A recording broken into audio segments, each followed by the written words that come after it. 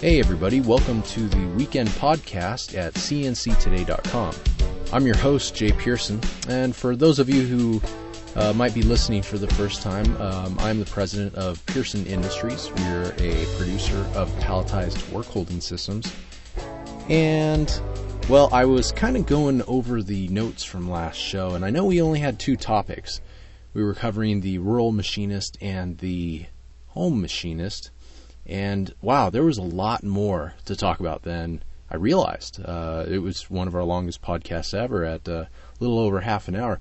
And I was looking at the first podcast. It wasn't even 10 minutes. And the second one was 16, and the third one over 30. So I'm going to have to cut down some of the things. So this time, to relieve you guys from hearing me go on, and to just keep it more interesting, we're going to we're going to try and keep this one a short show.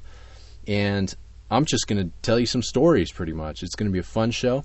And next week, we're going to get into more detail, and it's your turn to tell some stories.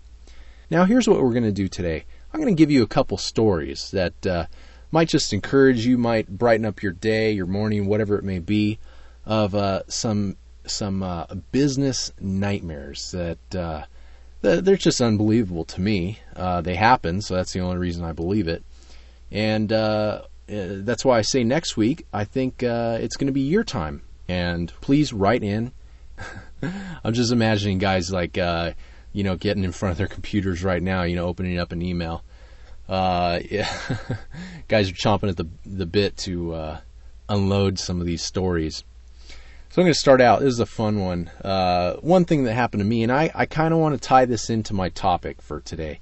So yes, this first story does tie into it. Okay, so this was, maybe 5 years ago. And at that time I was, for some of you who know, I used to be a contract manufacturer and switched over to making palletized work holding systems like I mentioned earlier. And so this is back in my contract manufacturing days. And I found this electronics company online. And they needed some work done. What they actually needed was some spacers or circuit board spacers, which they were having punched and stamped, and there was no forming, but it was just a punching and stamping.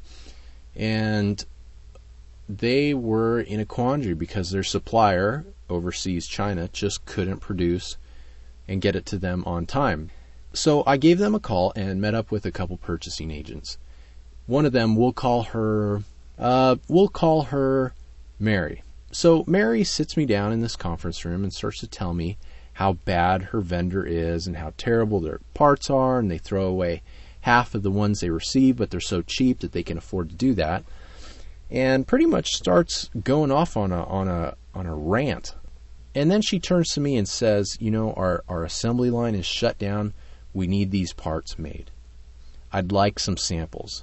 And I'm thinking, okay, well, I will give you just that. It was a big order. It might have been like 10 or 20,000 pieces. So I went back to the shop, had some guys cut some samples, took it back to her, and she said, great, yeah, this will work. Now I need to bring the price down 20%. So I guess I was a little naive, and I said, well, yeah, I'll do whatever I can to get that price down. Well, I went back and realized that I was not going to be making the money that I thought I deserved to make on this job. And I had plenty of other customers that I was completely fine with and paid on time. And I had heard that this was a tough company to work for because they actually paid, 60, 90 days under contract. You have to extend net 60 to them. So right there, I'm kind of going in, scratching my head thinking, what's going to happen here? So kind of agree to it, and I start thinking about it. And so I call her up and say, I can't do 20%. Can we do 10? And she said, well, no. And I said, okay, well, at this point, I really don't think it's worth it. And at that point, she starts unloading. She must have thought that I was one of her overseas suppliers. Well, she got to understand, we're about a 10-minute drive away from each other. So I stopped being yelled at because I stopped listening because I hung up the phone. Drove over there, said, if you'd like to say those things, I'd like for you to tell them to me face to face. So she says, oh no, I'm sorry I went off. What I really meant to say was you're too overpriced. These parts, they're so. I don't know what she's doing, okay? I realize now that it's just a basic, very bottom of the barrel, basement floor tactic of buyers to just, pick products apart so that they get better price. I understand that now. At the time, Little Green didn't really understand that. So I begin to explain to her with logic as my foundation. Well, this didn't quite work for her because I started to tell her that your assembly line is shut down. I can solve this problem. Your supplier gives bad parts. I can solve this problem.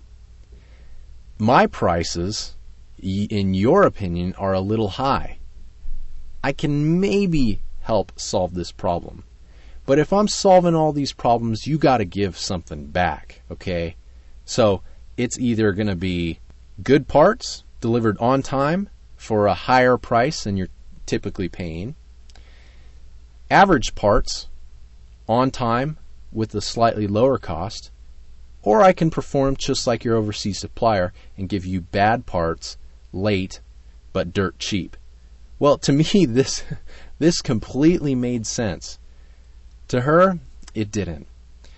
So she reluctantly handed over, just because she had to get her assembly line going, she reluctantly handed over a PO for thousands of dollars.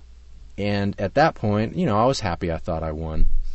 So I went back to the shop, started thinking about it even more, and really thought, I have a bad feeling about this. So ended up calling them back, spoke to another buyer because she wasn't there.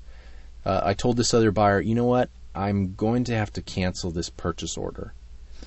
The buyer looked at it and said, wow, this is a big dollar amount. Are you sure? And I said, yeah. And she said, well, we can bump up the price a little bit. I'm looking at some numbers here. We can bump it up. I said, you know what? It's not the price. It's your purchasing agent. And this other buyer said, well, I'm sorry you feel that way, but we would like to do business with you. And I said, you know what? I'm a small growing company and I can't afford to take on a customer like you. Now that might not be nightmare sounding, but over the course of 2 days, these negotiations where I knew that I wasn't going to win at all or even come close to tying, it kept me up at night. I'll be honest with you. But it brings me to the point where I want to close out the show with this. And that's choosing your customers rather than them choosing you. Now, I know there's a lot of us out there in the machining industry that we will grab onto any work that we can get. But in the end, sometimes is it worth it? And that's the philosophical question I'm going to throw out there.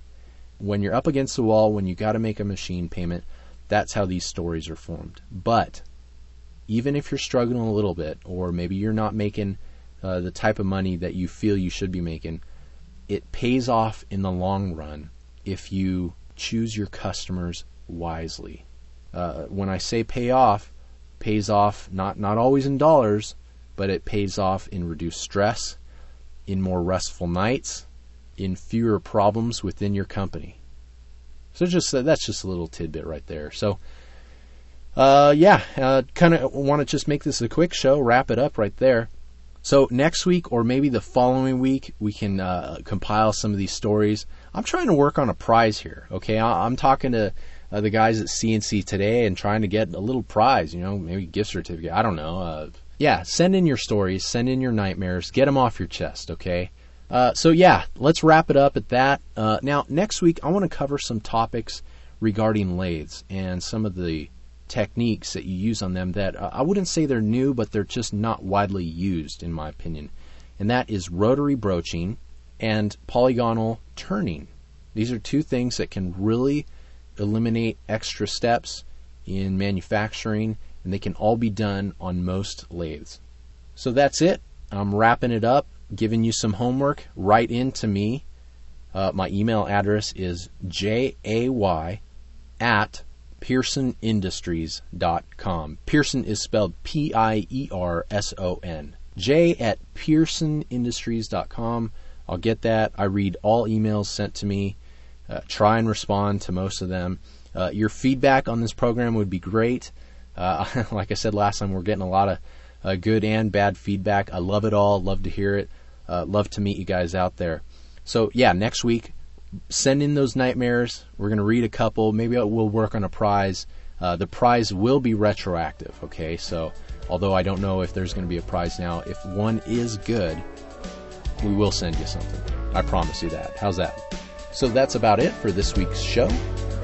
Looking forward to hearing your stories and talking to you guys next time. You've been listening to the Weekend Podcast at cnctoday.com. I've been your host, Jay Pierson. I'll talk to you guys next time.